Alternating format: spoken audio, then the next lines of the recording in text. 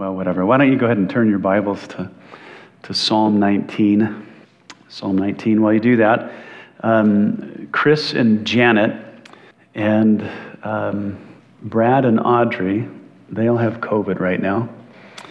And they seem to be doing better, but they would like prayer and that. So, and as you know, Chris Bird is no spring chicken, and but he says he's doing better.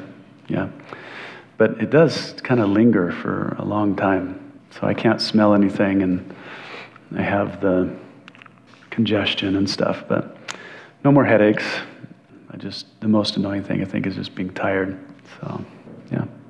So we'll pray for them tonight after we introduce our verse. When I was here last time when we did the first part, it seems like it was forever ago. But what we talked about in the first 6 verses is what is called general revelation, if you remember that. General revelation refers to how all of creation actively points to its creator. It's revealing knowledge. It's communicating something to us. And the more we look into the universe, the more we look into creation itself, we discover this vast, network of diverse complexities where things have been designed, things have been set in order, and things have been set in their course. And the scriptures tell us that the purpose for that was to declare the glory of God and to demonstrate his handiwork to humanity.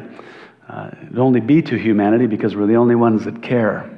We're the only ones that would, because the way God has created him in his image, we're the only ones that can interpret the information. And so, David says that the message is communicated through creation universally. And then we also mentioned Paul adds to this. He actually expands on the whole idea of general revelation. But he does it from a different angle.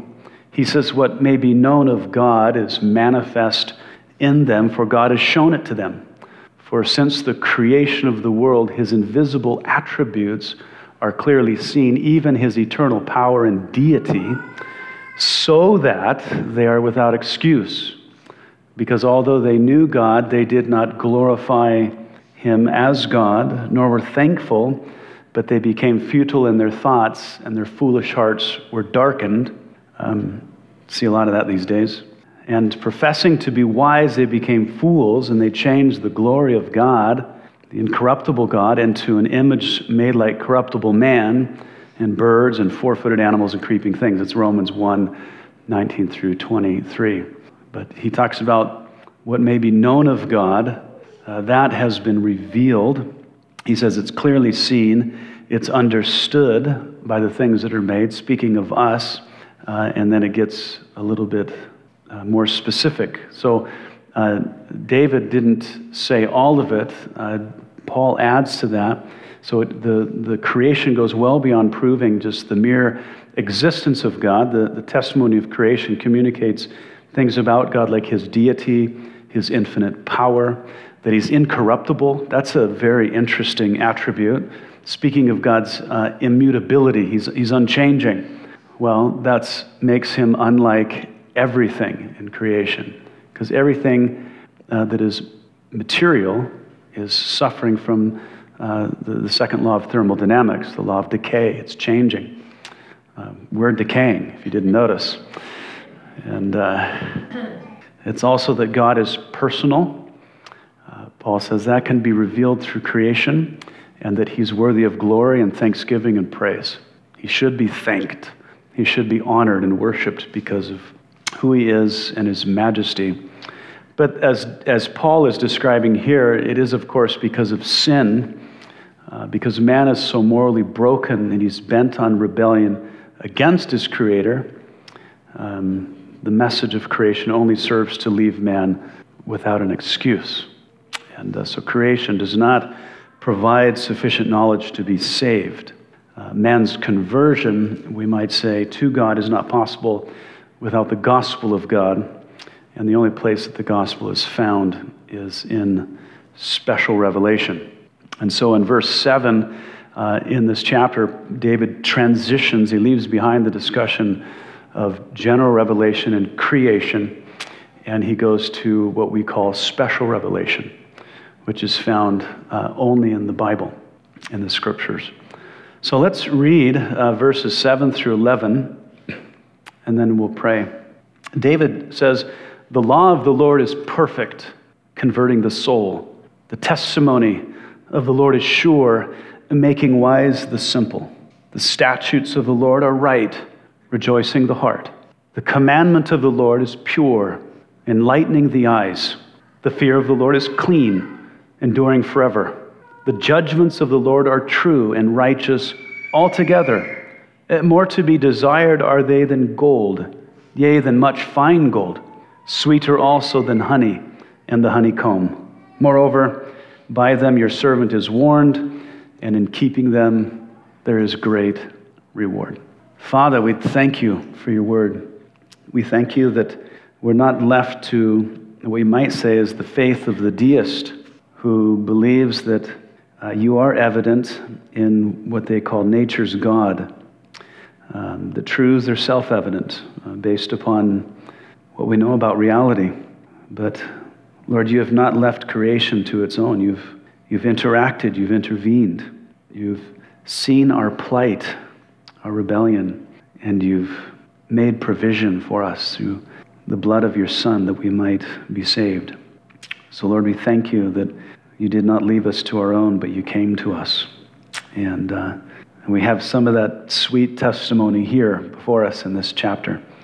And I pray that as we look at these words, that we would be encouraged by David, especially, Lord, to make special revelation what is most special to us. And so encourage us, we pray. And Lord, also we pray for Chris and Janet and Brad and Audrey. Seems like just the next victims of COVID.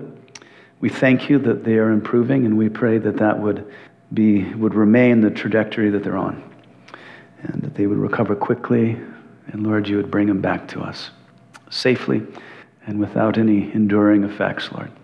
So thank you in Jesus' name. Amen. All right. So as you notice there, David is just, all of his focus is just on the Word of God, at least the Word of God that he has available to him. At this time in history, we're not sure exactly when David wrote Psalm 19. It could have been early in his life, it could have been later. But the maximum amount of revelation that he could have had up to this point would have been Genesis and perhaps some of 2 Samuel. Okay? But just having that alone was sufficient for David to say these kinds of things about the Word of God. And that's pretty amazing. And so here, David uses all of these titles referring to the Word of God that he had available to him. And these are the titles. He says, the law, the testimony, the statutes, the commandment, the fear, and the judgments. Now, those are probably not different sections of Scripture, but the Scriptures in general. Now, I guess if you insisted on narrowing it down to something more specific, I guess possibly you could say, well, David is specifically referring to Exodus 20 through Deuteronomy 34, which is the law of Moses proper, okay? Because he's definitely referring to the law of Moses, but he doesn't seem to indicate anything maybe from Genesis. And it's maybe from Genesis that he's referring to Genesis in verses 1 through 6 when he's talking about general revelation, the creation and all of that. But here in these other verses, it seems specific to the statutes, the commandments and things which aren't prevalent in Genesis. And then with each of these titles for Scripture, David describes the Scriptures as perfect. And the word perfect can mean different things here. It can mean complete, it can mean mature, or it can mean unblemished by defect. Now, we know at this time the Scriptures are not complete, right? And I think that as we look at the rest of these adjectives about the Word, he's probably speaking of unblemished by defect. Okay? He says that the Bible is sure. That means absolutely faithful and trustworthy. Psalm 18:30 says that the word of the Lord is proven.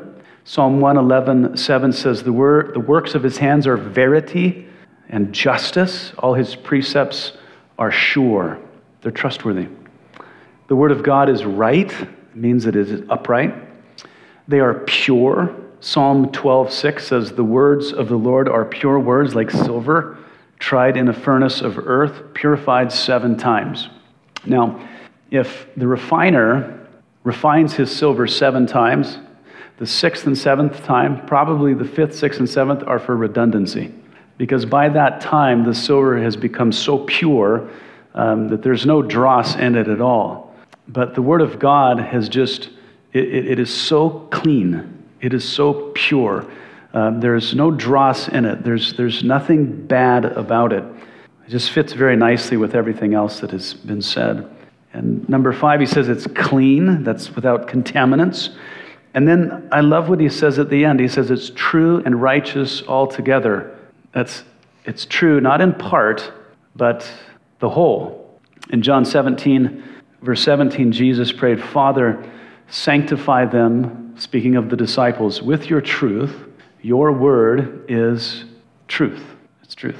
Now, those are quite the claims about a written document, aren't they?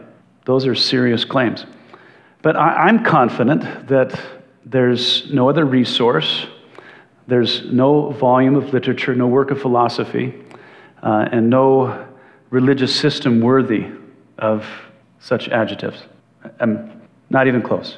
But what is alarming to me that Christians today, I think more and more in their trials, in their marital struggles, or their search for wisdom, turn to just about every other resource available to them before they turn to the Bible. They do, if they ever open its cover. But the Word of God stands alone.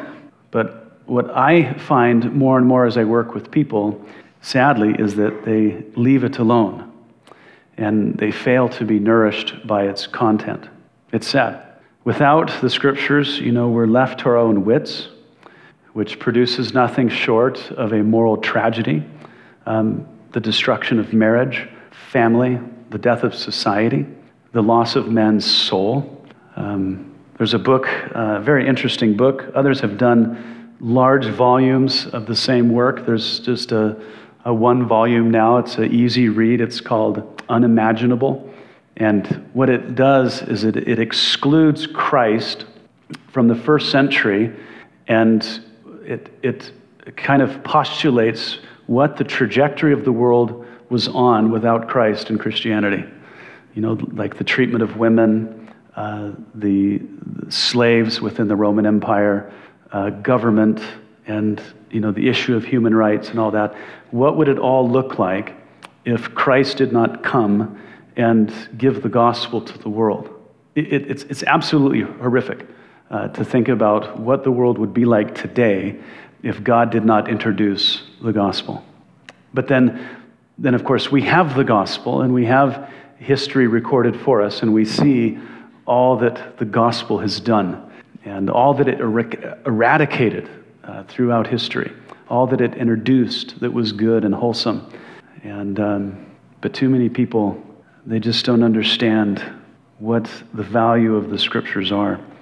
We should not, as a people group, as a race, and I do not mean white people, I mean the human race, it should not be left to its own.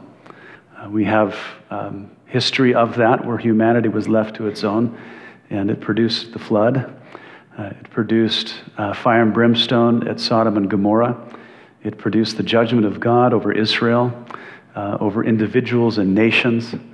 Without the Scriptures, without God's input, man is a monstrosity. And of course, as we see more of not just our culture casting off all that it has been blessed by with the Scriptures, but the church now more and more is casting off the Scriptures, and the results are are crazy. And I'm confident that if we're to recover as a culture, the church itself and every individual in it must first return to an understanding that the scriptures are all sufficient and that we must live by its precepts. We must. And just look at, as David continues, just the practical and necessary things. David says it converts the soul. The idea is that it turns the soul back from folly, from error, from calamity, verse 7. It makes the simpleton wise. What in our culture, in our education system, can take a simpleton and make him wise? I don't know of anything. Psalm 119, verses 130, the second part of the verse says, "The entrance of your word gives understanding to the simple." I have known some people in my life that were not scholars by any means, but they knew the scriptures well. And because of the scriptures, they made wise decisions in life. They were successful in business. Their life was just completely blessed by the word of God and their obedience to it. David says, the word rejoices the heart. Psalm 119, verse 162 says, "I rejoice at your word as one who finds great treasure." Something about the quality of the word, somebody who experiences it would rejoice. He says, the scriptures enlighten the eyes.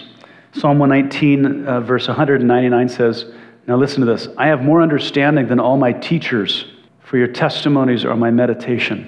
He doesn't say, "I'm smarter than all my teachers." He says, "I have more understanding than all my teachers, for your testimonies are my meditation." Understanding, wisdom. It means that you can, by the scriptures, you can be ready and equipped for life.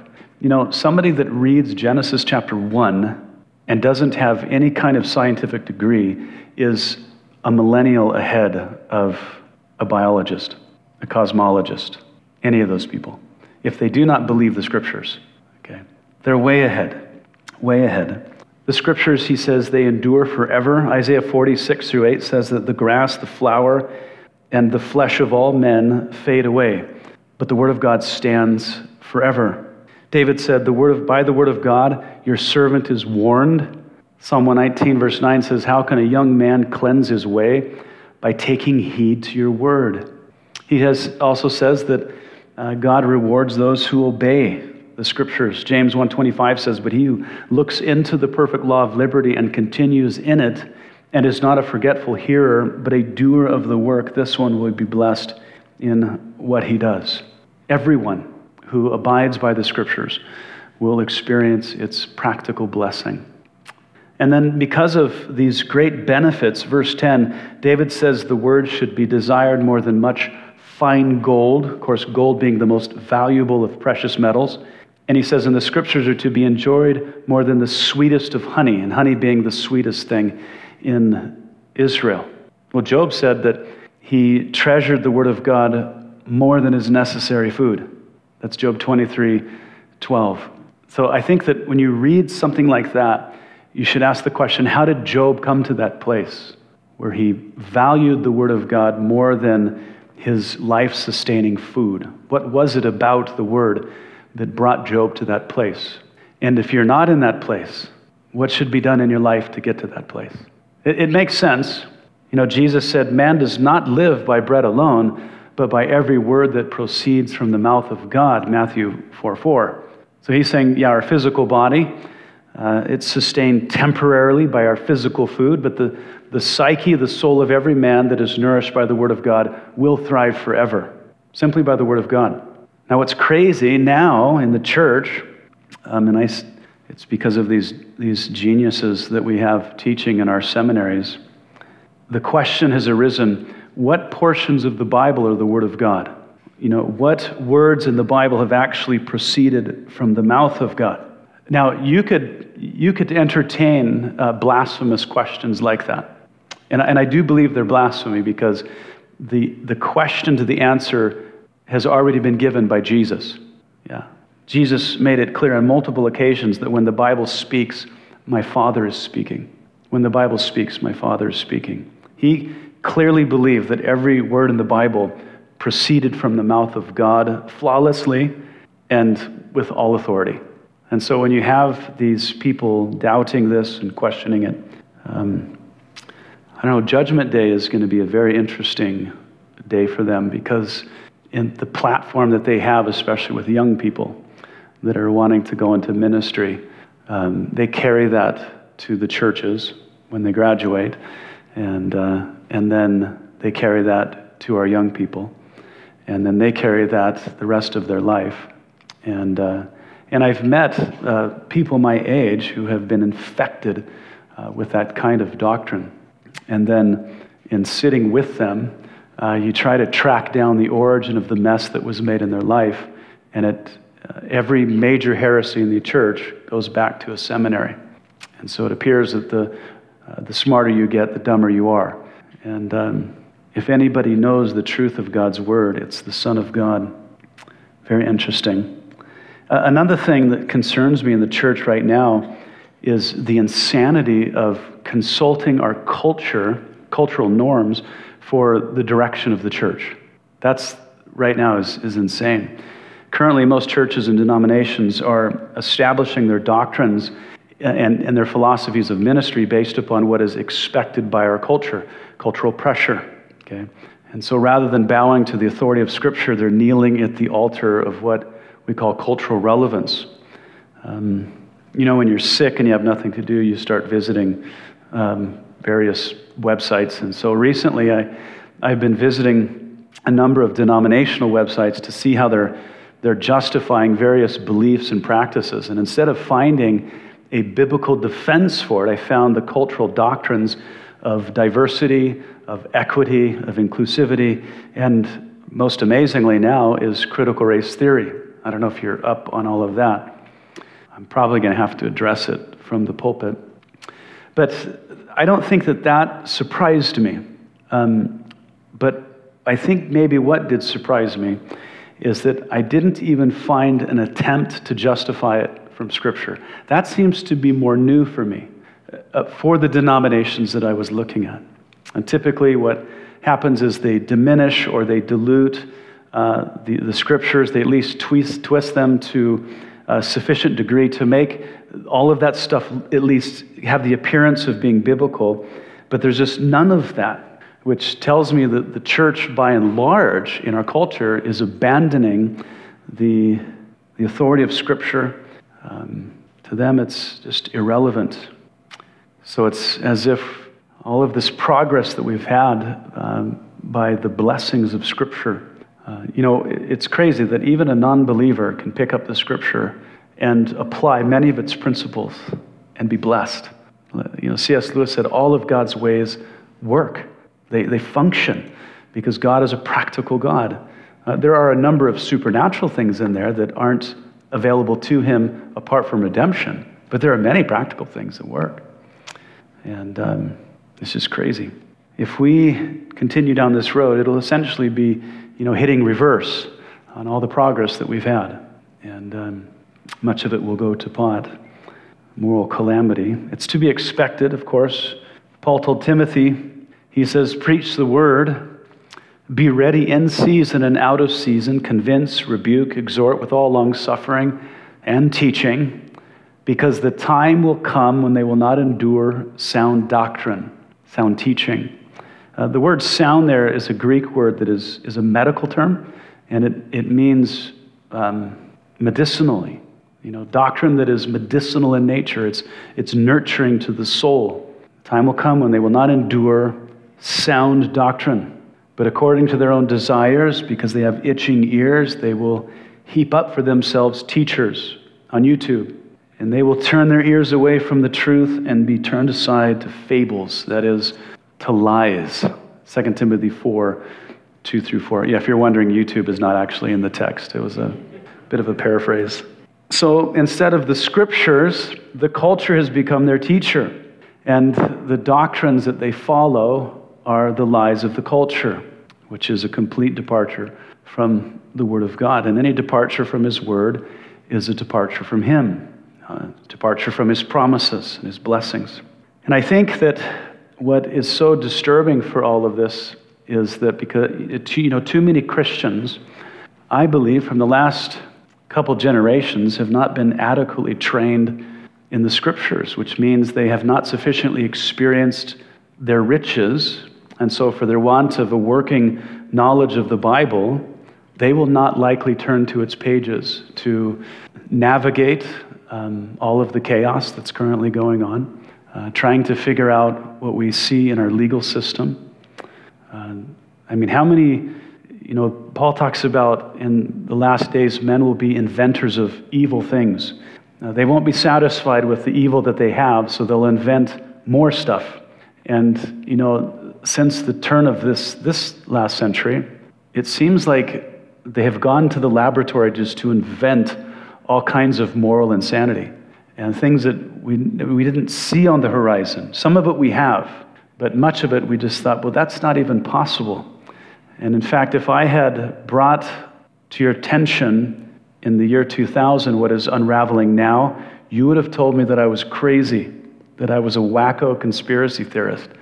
But it's here, and it's come so fast that even good scholars have been scrambling to try to create a roadmap, a way to navigate through this, and arguments against it.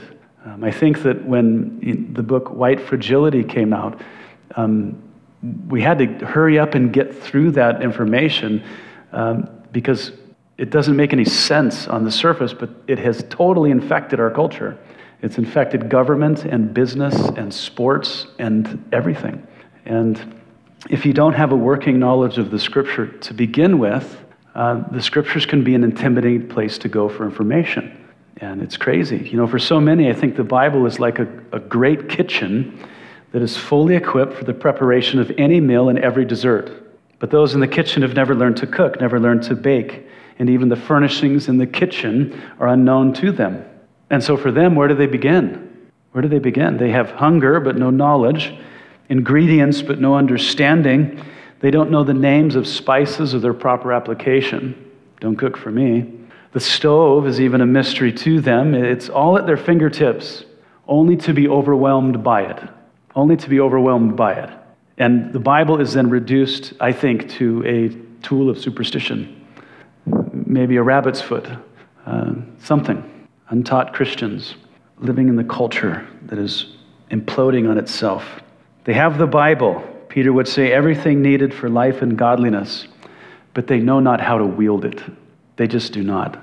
They're lost, they're impotent, and overwhelmed. Such people, the author of Hebrews says, for though by this time you ought to be teachers, you need someone to teach you again the first or the elementary principles of the oracles of God, and you've come to need milk and not solid food. For everyone who partakes only of milk is unskilled in the word of righteousness, for he is a babe. But solid food belongs to those who are full age, that is, those who by reason of use, have had their senses exercised to discern both good and evil, Hebrews 5:12 through 14. And there's an awkward chapter break there. If you turn the page, the author of Hebrews says it's time for believers to not just leave those things behind, but to move on to maturity, that they might be strengthened by the word, they might grow by its nourishment, they might know how to use it as God intended. We need to be like David, who through life's experiences, he proved the word of God as sufficient for all of his needs. And experience is the key word. It was by experience. Of course, he studied them. He lived in the word. Obviously, when you read the Psalms, he lived in the word. But it was through difficulty, it was through trouble, it was in life that he learned to cry out to God and to take the scriptures literally, seriously, and apply them. And David's experience can no longer be foreign to the believer today, lest we be consumed by the world. To have David's drive for the scriptures is, I think, imperative. Like a man that has been deprived of water too long. That's how he would approach the scriptures. Must hunger and thirst for them. All issues of life addressed in it and by it. He understood that the word alone could direct his soul, so he scoured its pages. And think, we have so much more than David did. And people are so content to leave it aside. David knew that the scriptures lacked nothing in regard to wisdom, so he devoured its content. By no other means would his heart rejoice so heartily, so he happily consumed it. Nothing could so sharpen his understanding of reality, so he trusted in them. His knowledge of truth was informed by them. His execution of justice was righteous because of the word. The boundaries of morality, he set them by it, and by heeding them, he was rewarded abundantly. Just all these, you look at today, you look at, a bookstore, you look at a library, you look at the internet. There's just so many resources at our fingertips. And every one of them boast great promises of success. I don't know, is America getting better with all of our self-help books and all of its pop psychology? Which among those products can boast of perfection, absolute trustworthiness, completely correct, having no flaws, uncontaminated by bias and the changing philosophies of men, and which among them are true and righteous in their entirety? I don't know, it sounds like a volume that I should probably research first. And if what it boasts is true, then I need not go anywhere else. Amen? Yeah. Look at verse 12 through 14. David leaves the discussion of these various forms of revelation to present his petition. He says, and I think it's very interesting following all that he has said. He says, who can understand his errors? Cleanse me from secret faults. Keep back your servant also from presumptuous sins. Let them not have dominion over me. Then I shall be blameless, and I shall be innocent of great transgression. Let the words of my mouth and the meditation of my heart be acceptable in your sight, O Lord, my strength and my Redeemer. In verse 12 and 13 of David's petition, he recognizes his own depravity and his moral weakness, even his propensity for rebellion. David was a very honest man. So you have this great lover of God who hungered desperately for the word of God, saying that he was a champion among sinners. That's the sign of an honest person. He was, I think, as Martin Luther would say, a sinner saint. A sinner saint. He belonged to God. He was justified by faith. He was legally righteous in the sight of God through faith, but a sinner no less. And it pained him, as it does every sinner saint. Every sinner saint. In verse 12, David confessed that he didn't even understand his own moral failures. Jeremiah 17:9 says that the heart is desperately wicked. And he says, who can know it? Who can know it? And here David's saying, I don't even understand this thing about me that I despise. I despise myself. Job said, I've heard about you with the hearing of the ear, but now I have seen you with my eyes. And by that revelation, he says, I despise myself. It's kind of like Isaiah in Isaiah 6 when he says, it was the year that King Uzziah died. And he's in the vision, he says, and I saw the Lord high and lifted up, and talking about the seraphim and the train of his robe. And he said, woe is me. I'm about to die. I'm undone. The revelation of God in comparison to our sinfulness. But David says, this thing about me, I don't understand it. He just knows that it's so much a part of his moral fabric that he did it instinctively, thoughtlessly, and impulsively, even though he was disgusted by it. You find yourself like that sometimes. Like, why did I say that? Why did I think that? Why did I do that? He sounds like the Apostle Paul in Romans 7 when Paul said, for I know that in me, that is in my flesh, nothing good dwells. For to will is present with me. But how to perform what is good, I don't find it. For the good that I will to do, I do not do, but the evil I will not to do, that's what I practice. Romans 7:18 through 19. So David, like Paul, was very aware of what he was made of, and it made him desperate for God. So because he is a saint who is aware of his sin, he cries out to God to cleanse him. And in verse 13, the implication is clear. David is unable in his own strength to avoid presumptuous sin. Now, presumptuous sin is the worst kind of sin. In the law of Moses, there's no atonement for presumptuous sin. Strange, huh? To think that you could commit a sin and then, perhaps through ignorance, think that you could grab a lamb and take it to the temple with you, and by the priest investigating your sin, he would say, there's no sacrifice for that. There's nothing. David knew presumptuous sin, didn't he? There's no sacrifice for adultery. There's no sacrifice for murder. And so David, he had no sacrifice to bring when he committed those things. And what he had to do was cast himself before the mercy of God. But David says, I'm so weak in my sinful nature that I must have you. I must have your grace, your strength to avoid presumptuous sin. He says, without God's help, I would be dominated by the desires of my flesh. I would be dominated. But he does say, if God is the one who keeps me from those passions, he says, I will be blameless. I'll be innocent. And he says, not of minor infractions, but of great transgression. I won't be innocent of the minor things if God is in control of my life, but of great transgressions. I think this is important. Most people they're not aware of how sinful they really are or what they're capable of in the flesh. Now, we've already said it. David was very aware of his grave potential. He knew that one moment away from God's protection and restraint, it could yield a terrible outcome. 2 Samuel 11 is sufficient evidence for that. For a moment of pleasure, he committed adultery, which led to murder, and then to the death of his son.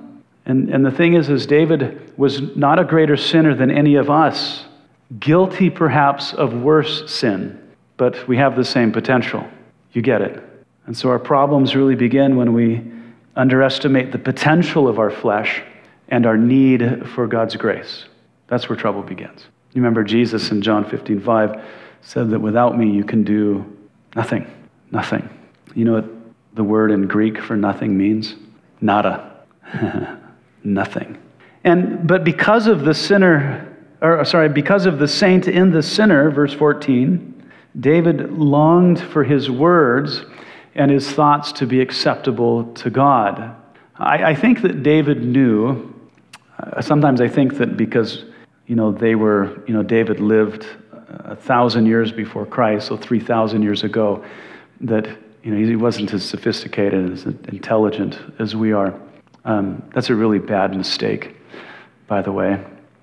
I'm sure that David knew that if his words and his thoughts were acceptable to God, that then his conduct would follow. It would please God as well. And the best medicine for that is being saturated in God's word. As Paul says, that we need to be renewed in our minds. Romans chapter 12, verse 2. Must be renewed. Do not be conformed to this world, but be transformed by the renewing of your mind. And I think more and more, as you see that word world within the context that it's used like that one, a good translation would be culture. Do not be conformed to the current or present culture that you're in, but be transformed by the renewing of your mind. And the only way that's going to happen is if the scriptures become the thing that you love and depend upon. And I would say that if a godly man like David needed the word of God to light his path, we should exercise some of his desperation for it. Yeah. There's no substitute for a working knowledge of God's word. So make it your life source and live from its pages. It will bless you. It'll bless your children. It'll bless your church, your community. It'll impact countless people. Amen. All right, that's what I got. Psalm 19. I don't know where I'm going next. My brain can't project that far out. But it will be from the Word of God. Amen. All right, why don't you stand up and we'll pray. If you have any questions about something I've said or whatever, I'd love to speak with you afterwards. Well, Father, the reality is that if all of those ways that David describes the word, if all of that's true, it's something we're going to have to experience personally. But it's not going to happen until your word becomes the most necessary thing in our lives. So I pray, Lord, that you would drive us to the word and that we would do all that we can to develop a working knowledge of it. So that, as the author of Hebrews said, we might be able to discern both good and evil, that we might know how to navigate in the culture that we're in, that we might know how to confront the issues of life, that we might be able to gain wisdom where it's wanting. So, Lord, make us practitioners of your word. I pray for anybody in this room, Lord, if they lack that hunger and that thirst, I pray that you would dry their throat out. I even pray that they wouldn't be able to sleep, Lord, until they begin to satisfy, until they're being nourished by your word. So just give them that desire, and Lord, fill it with your word, I pray. Lord, thanks for my church family. And I just pray that, Lord, by all these things that we study, and by doing them, that we could be of a benefit to your glory and, Lord, the world around us. So help us, Lord, we pray. In Jesus' name, amen. All right. Love you guys. Lord bless you.